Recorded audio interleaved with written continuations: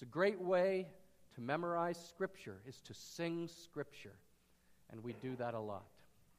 All right, if you have your Bibles, take them and turn to the book of Galatians. Surprise. We just spent half a year preaching through the book of Galatians. And we finished it 2 weeks ago. But I couldn't bear to leave the book of Galatians. I couldn't bear to leave without landing on 2 verses that we are going to study for the next 10 weeks together.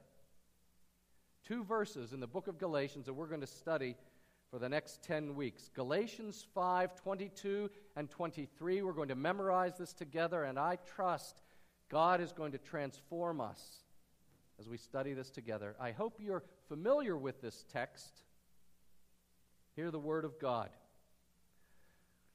But the fruit of the Spirit is love, joy, peace, patience, kindness, goodness, faithfulness, gentleness, self-control.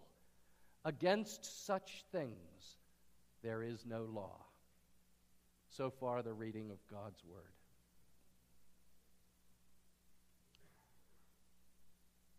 Last Tuesday night at our men's group, our men's Bible study, I came in the room and Rob Pomeroy had brought a gift from his wife, Michelle, this huge, beautiful fruit salad for the men's group.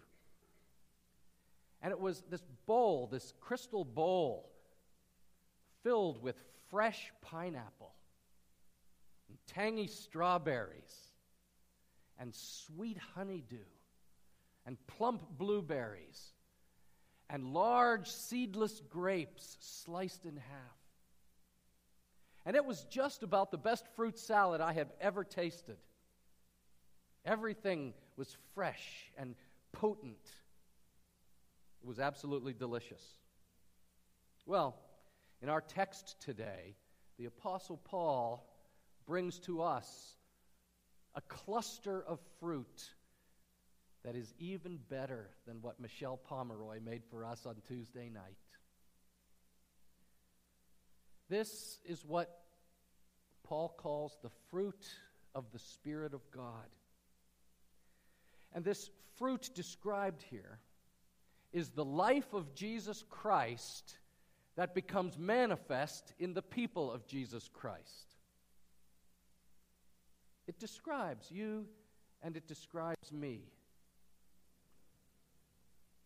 Do you know this passage? You know, I had been a Christian for several years before. I might have read it, but I never paid any attention to it. I just glossed over it. And maybe this is new for some of us. But this is a great crescendo in the book of Galatians, and we only touched on it very quickly on one Sunday. And so as I was praying and as we discussed it some as elders, we decided before we leave the book of Galatians, we have to ask ourselves, what does this transformed life look like? This fruit of the Spirit. And you know, when I read it, I look around this room and I think of some of you. And so I'm just giving you heads up that sometimes we preachers, we illustrate the points of the Bible by telling stories. But I plan on using some human illustrations, even from inside this congregation. Now, I won't use your name unless I get your permission, okay? But I look around this room, and I see the reality of the fruit of the Spirit in people's lives. And it is one of the things that makes this old pastor so happy, so blessed.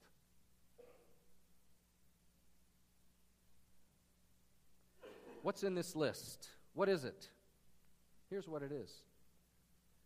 It is the evidence of the life of Jesus Christ in you. And the reason this is so wonderful is because if you're like me, I'm always battling my flesh, my sinful flesh.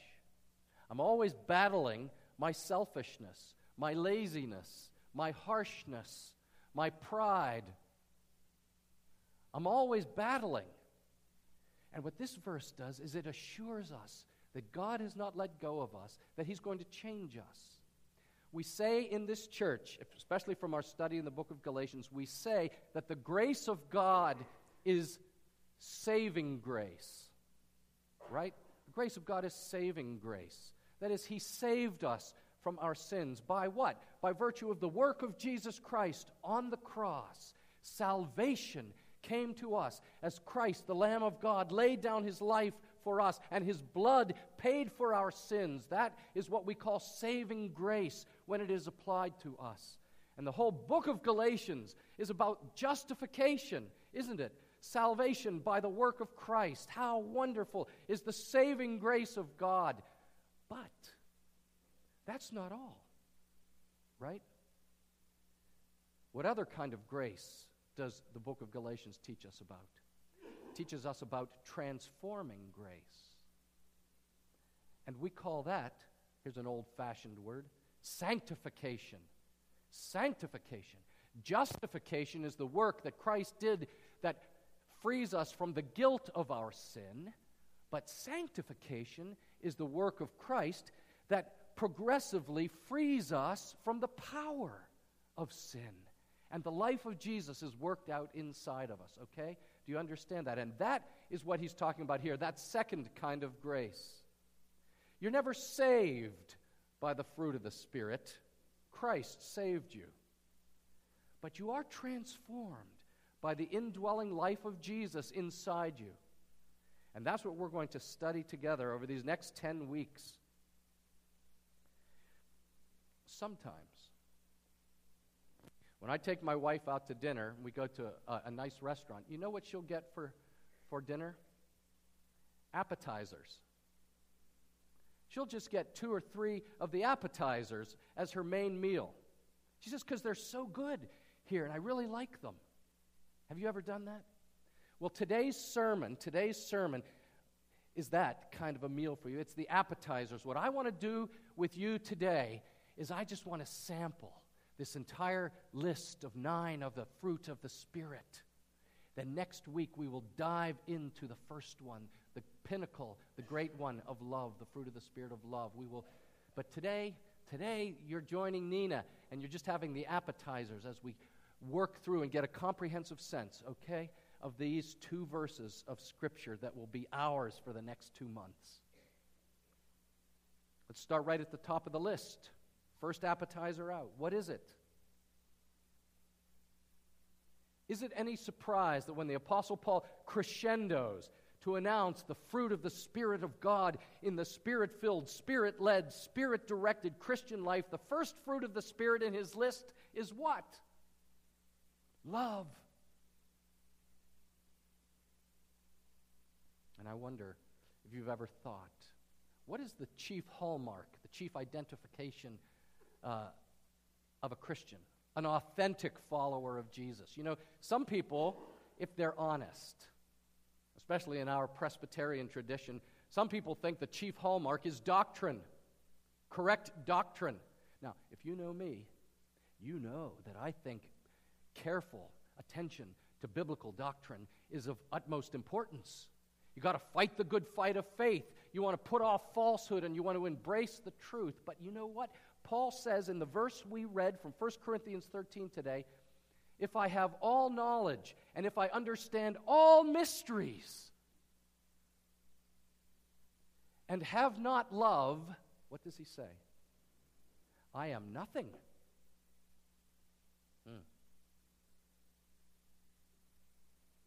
Some people say that the true mark of the authentic Christian is faith.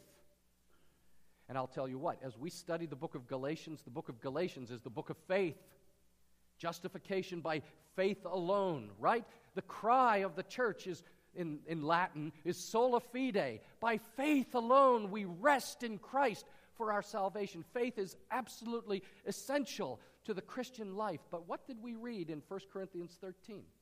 If I have faith that can move mountains, but have not love, I am what? Nothing. Some people say, you know, frankly, the true mark of an authentic Christian is ecstatic religious experience. It's a religious experience. Usually they mean the kind that I've had. And you know what? The Bible does say in the New Testament that the Christian life should be full of joy unspeakable and full of glory. And it is a wonderful thing to recognize that Jesus Christ is not just some idea in your brain, but Christ is alive and He is real, and the Holy Spirit is not just a theological term, but He is real. And yet, it says in the passage we read in 1 Corinthians 13, if I speak in the tongues of angels, wow.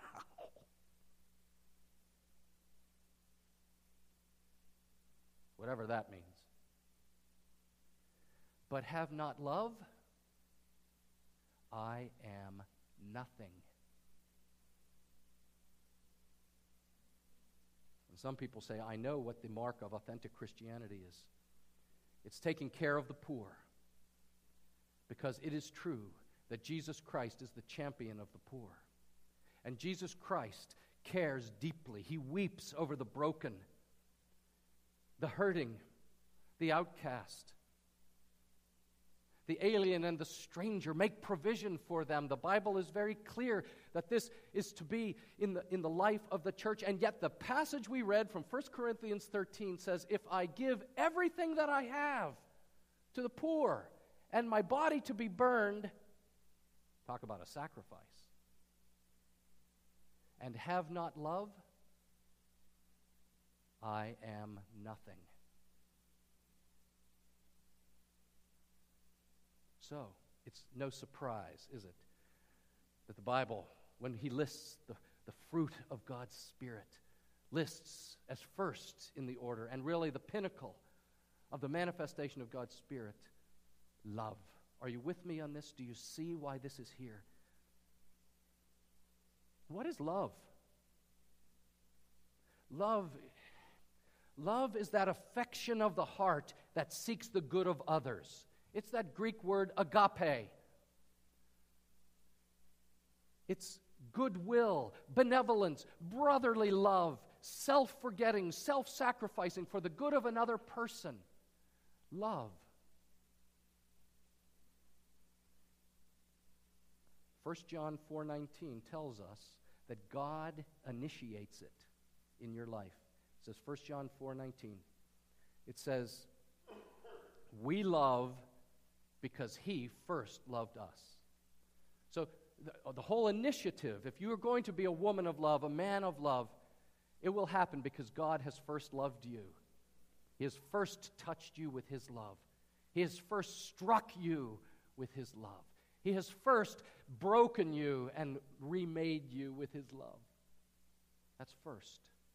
And then Romans 5, verse 5, is this amazing illustration.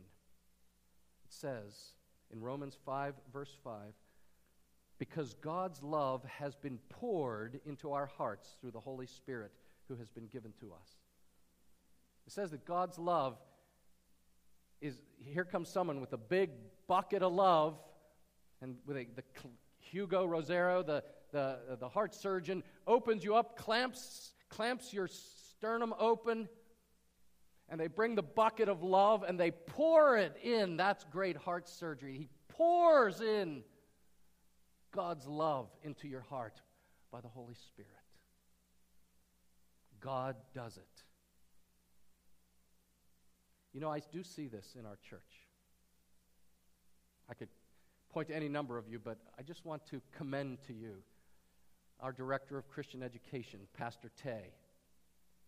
And one of the things I love about Tay is that he is a man of love. I see it when he's with the teenagers of our church. And I see how he has this heart of goodwill toward them. He has this heart that yearns for blessing to fall on them and the little children of our church. And, you know, he's one of the most high-energy people you'll ever meet. But his energy just seems to be directed in love to blessing people wherever he goes. And I love that about him. Get to know him, and you will have a living illustration of the fruit of the Spirit of love.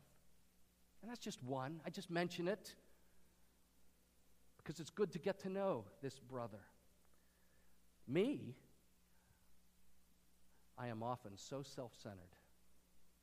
And you know, C.S. Lewis says that self-centeredness is even worse than selfishness. Self-centeredness, the nuance between selfishness and self-centeredness is subtle. Selfishness is just that moment when I'm trying to get you to take care of me, but self-centeredness actually places myself at the center of the universe and said the universe exists for my benefit. And that's my default. Is that your default? That's why I so desperately need the fruit of the Spirit of love. I need God to break my sternum and open it up and pour His love into my heart.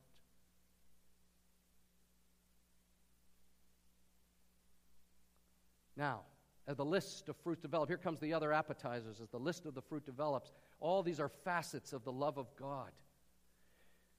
And I learned this because over 30 years ago, 35 years ago, I was in a Bible study in college. And my friend said to me, John, I hear that our little small group, there were 8 of us in this group, we have a special guest coming. Okay? Who is it? I wonder. And I go into the room, and there's just 10 of us, sophomore guys, and there is the great preacher, John Stott. Now, if you don't know who John Stott is, in the 1970s and the 1980s, in the early part of the 1990s, without question, he was the leader of the evangelical world in terms of preaching and teaching and writing. His book on the Sermon on the Mount is masterful. His commentary on the book of Ephesians is unsurpassed.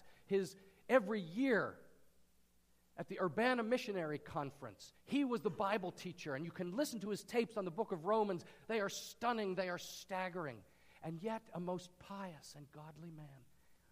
And he just happened to be coming through town, and somebody got him and said, I'm leading a Bible study. Would you meet with these ridiculous 19-year-old young men? And he said, sure, I would. And they said, you can talk about anything you want to discuss with them. He said, okay, I will.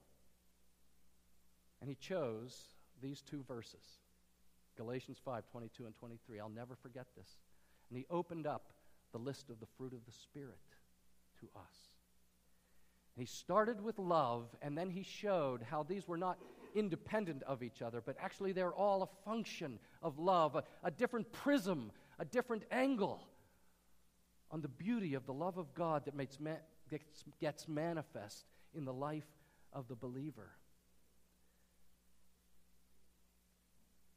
And so, the next 2 flow right out of the love of God. And what are they? What does love bring? It brings joy and peace.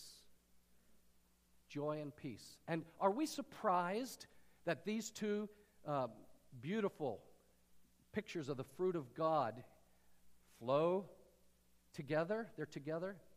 Not at all. When I finish the service, you know, we do a lot of all kinds of crazy things in this church, but there's one thing you can count on at the end of the worship service.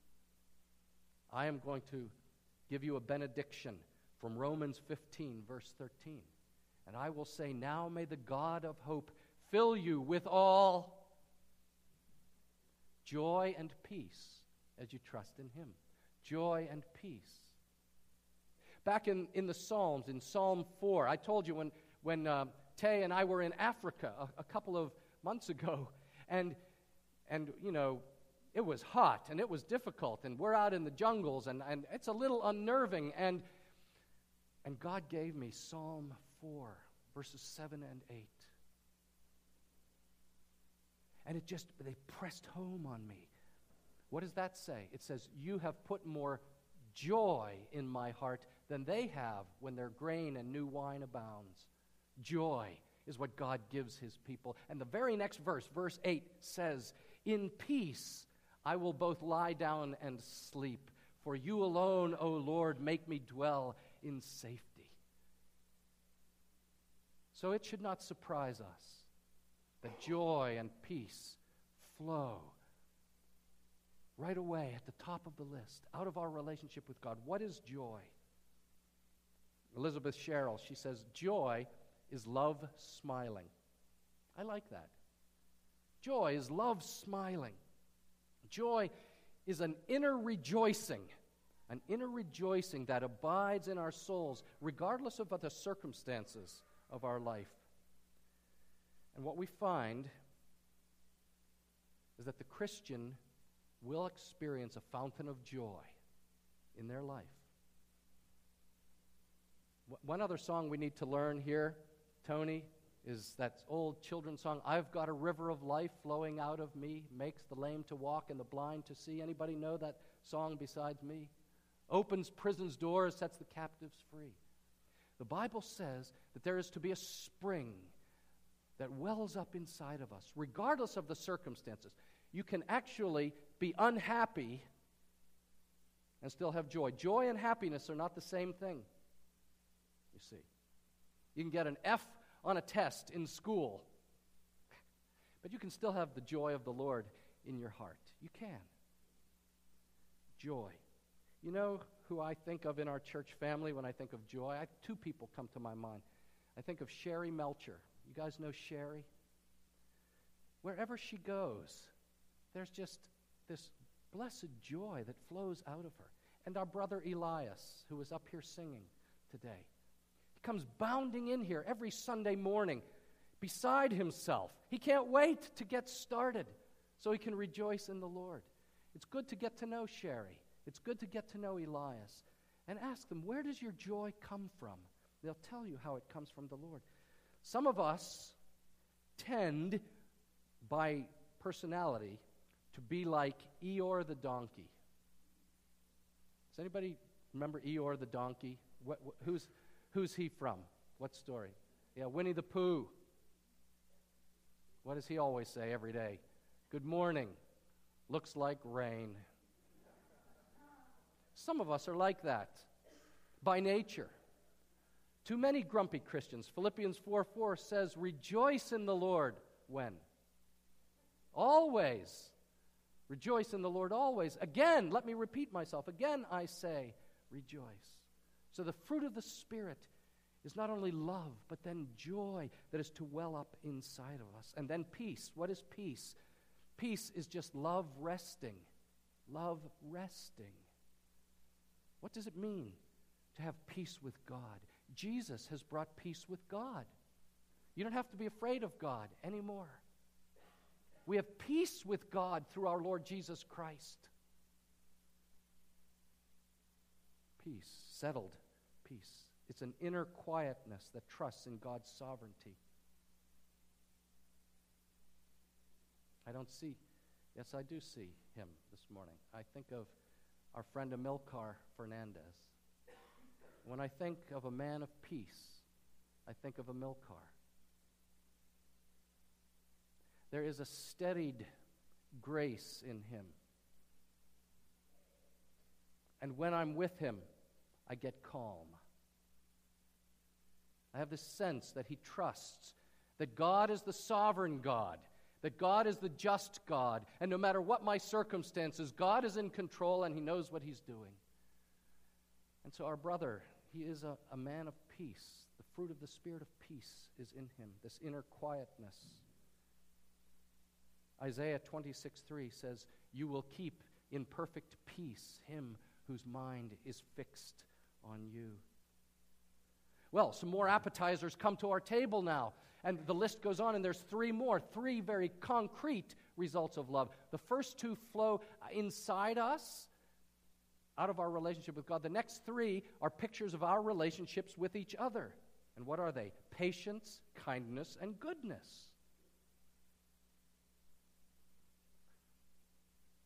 Patience, kindness, goodness.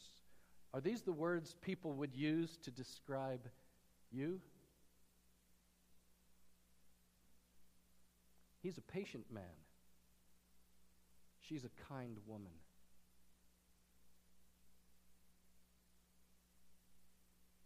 He's good. What is patience?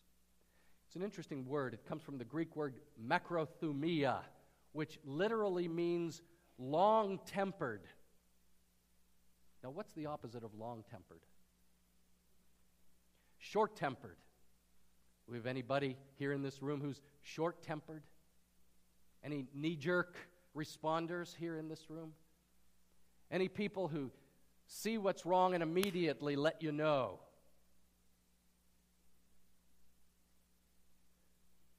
Patience.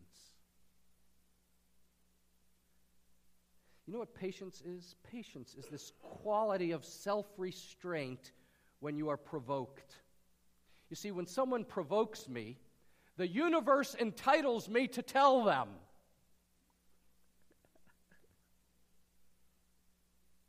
And some of you, that's your special gift.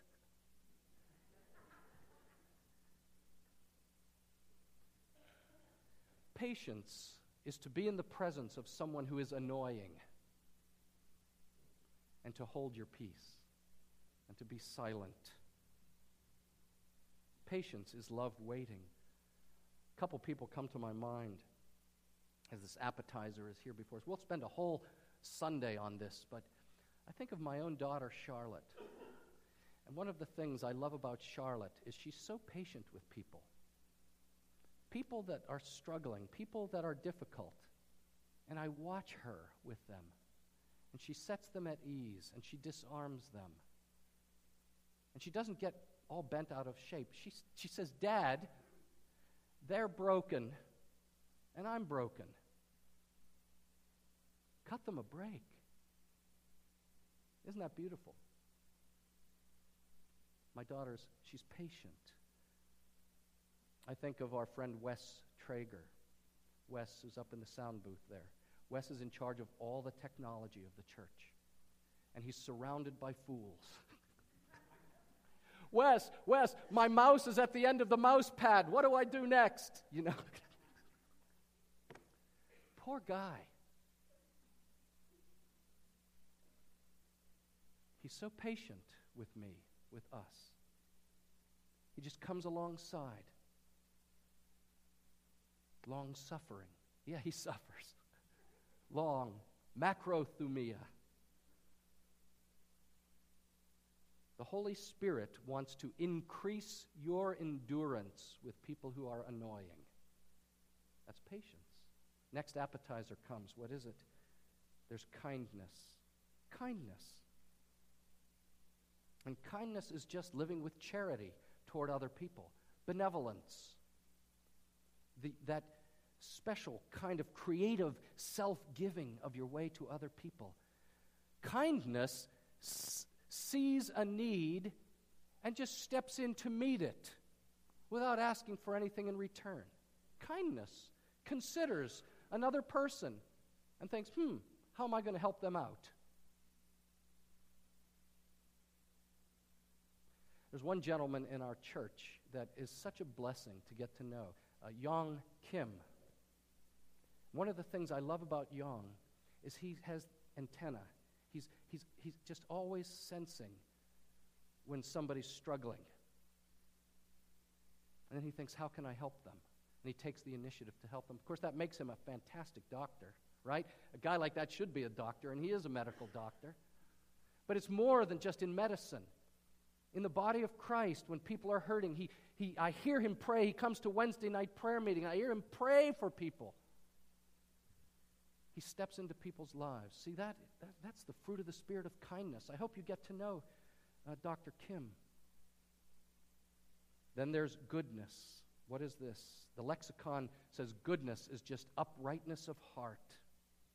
Uprightness of heart. And in the New Testament, there's two people in the book of Acts that are given the adjective of goodness. And I wonder if people would use this of you. One is the woman named Dorcas. Does anybody remember there's a woman named Dorcas? And it just says she's full of goodness and good works. And then there's Barnabas. And who was Barnabas? Barnabas was the encourager. His name actually means the encourager. And I love Barnabas. He's this charismatic figure who goes out of his way just to splash the love of Jesus Christ everywhere that he goes. There's goodness. full of good works. Now, in our church, I think of two people that aren't here right now, because one of them's downstairs, Barbara Groff, who's prepared our feast for after the service. And she's watching on the screen, Overflow, closed circuit downstairs. She's protecting your food from all the little vultures downstairs. You see, she can't come up here because otherwise the swarms of locusts will descend on what she's prepared. But she's here on Saturday, decorating the room, making sure the kitchen is clean, just full of goodness. Nobody sees it. And our sister, Charlene Heinel, one of the things I love about Charlene is that when somebody's in trouble, by the time I get there, she's already there. I don't know how she does it. She's got like a bat signal somewhere. And she's always driving people who don't have a car to get where they need to go. She's always got a meal. She's always cooking a meal for somebody. These women are like Dorcas. They're like Barnabas. Fruit of the Spirit of goodness. Human illustrations. And then the final three actually manifest themselves inside us internally with what you might call a new kind of self-discipline or self-mastery. And love is guided by this internal rearrangement of my lazy soul. What is on that list? Faithfulness, gentleness, and self-control. What is faithfulness? Faithfulness is love proving itself constant. Faithfulness is love proving itself reliable, keeping its word. When people describe you, do they use the word reliable? He gave me his word. You can count on it. What a beautiful fruit of the Spirit. There's two men in this church that in particular just came right to my heart. First is Jim Westbrook, one of our deacons. One of the great things about working with Jim, and this is true, is you only have to ask him once. I like that. You only need to ask him once. Will you take care of that? And then a couple days later, I'll say, we need to do this. And he says, it's already done. That is a beautiful thing. Same thing's true of our friend Ian Patillo. Ian, our drummer. When I say to Ian, I pick up the phone, I say, Ian, would you do this for me? He says, John, of course, I'll take care of it. And he does. I love that. One thing about Ian knows everybody. Ian knows everybody in the greater New York area who plays an instrument. He just knows them all, and they all love and respect him. So when we need some help, assistance, all we have to do is say, Ian, will you help me? Sure, John, I'll be glad to, and then it's taken care of. Can we say that of you and me? I hope we can. You can count on him. You can count on her. That's faithfulness. Then there's gentleness. And gentleness is an interesting self-mastery because the word for gentleness is actually used of a wild stallion that's brought under control. Isn't that interesting? It's not some docile donkey. But it's the same word they used of the stallion that was mastered and brought their emotions under control and presents then a demeanor of calm. Gentleness. Love yielding, learning to yield. Do New Yorkers know how to yield on the expressway? Not at all. The on-ramp says yield, doesn't it? Do New Yorkers know how to do that? They don't. Get out of the way. But the Bible says the Christian learns how to be gentle. That is, they self-master. Someone who has that sort of calm self-mastery over top of a high-energy persona is our friend Tony Cunin. And Tony I love this about you. Tony is a living illustration for us of gentleness. But don't mistake him. He is a man of high internal intensity, of high intellectual ability. And yet, children, where he teaches, respond to him because he disarms them with his gentleness. Gentleness. Some of us are not macrothumia. Some of us even have violent tempers. And you want God to give you the fruit of the Spirit of gentleness, don't you? And I'm praying that he will give that to me, to all of us. And then finally is self-control. This discipling of our passions, the disciplining of our tongues. And self-control, it's interesting. You start with love and you end with self-control because John Stott said that night 35 years ago, he said, you know what, you can never really love a person until you can control yourself. You might have gooey feelings, but not the kind of dynamic, intentional, self-forgetting, self-denying love. You have to have self-control to love like that. Yield to comfort. Give up your comfort for the sake of the glory of God. You know who I see? Well, there's so many in this congregation, but ever since the first day I got here was Maggie Laska. Maggie has this ability to show up at game time whenever something needs to happen. She's there and she's ready to be in the fray, in the battle. She has learned how her own creature comforts are not nearly as important as the glory of God. And she's a wonderful example to me. I've learned so much from her. Yes. I think God just made her highly organized and skillful and a good administrator. And in fact, you need to be aware that this list is not merely human personality, because there are lots of Buddhists and Mormons and atheists who have some of these traits inside of them. What's the difference? The difference is that these are the fruit of God's Spirit that glorify Jesus Christ as they are exhibited inside of us. And that's how you know that it's the fruit of the Spirit. You know, John Stott concluded his talk to us that day in that dormitory room. And he said, you need to know, this rich, booming British voice, you know. He said, you need to know that there is only one person in whom the fruit of the Spirit was ripened to perfection. Who was that? Jesus Christ.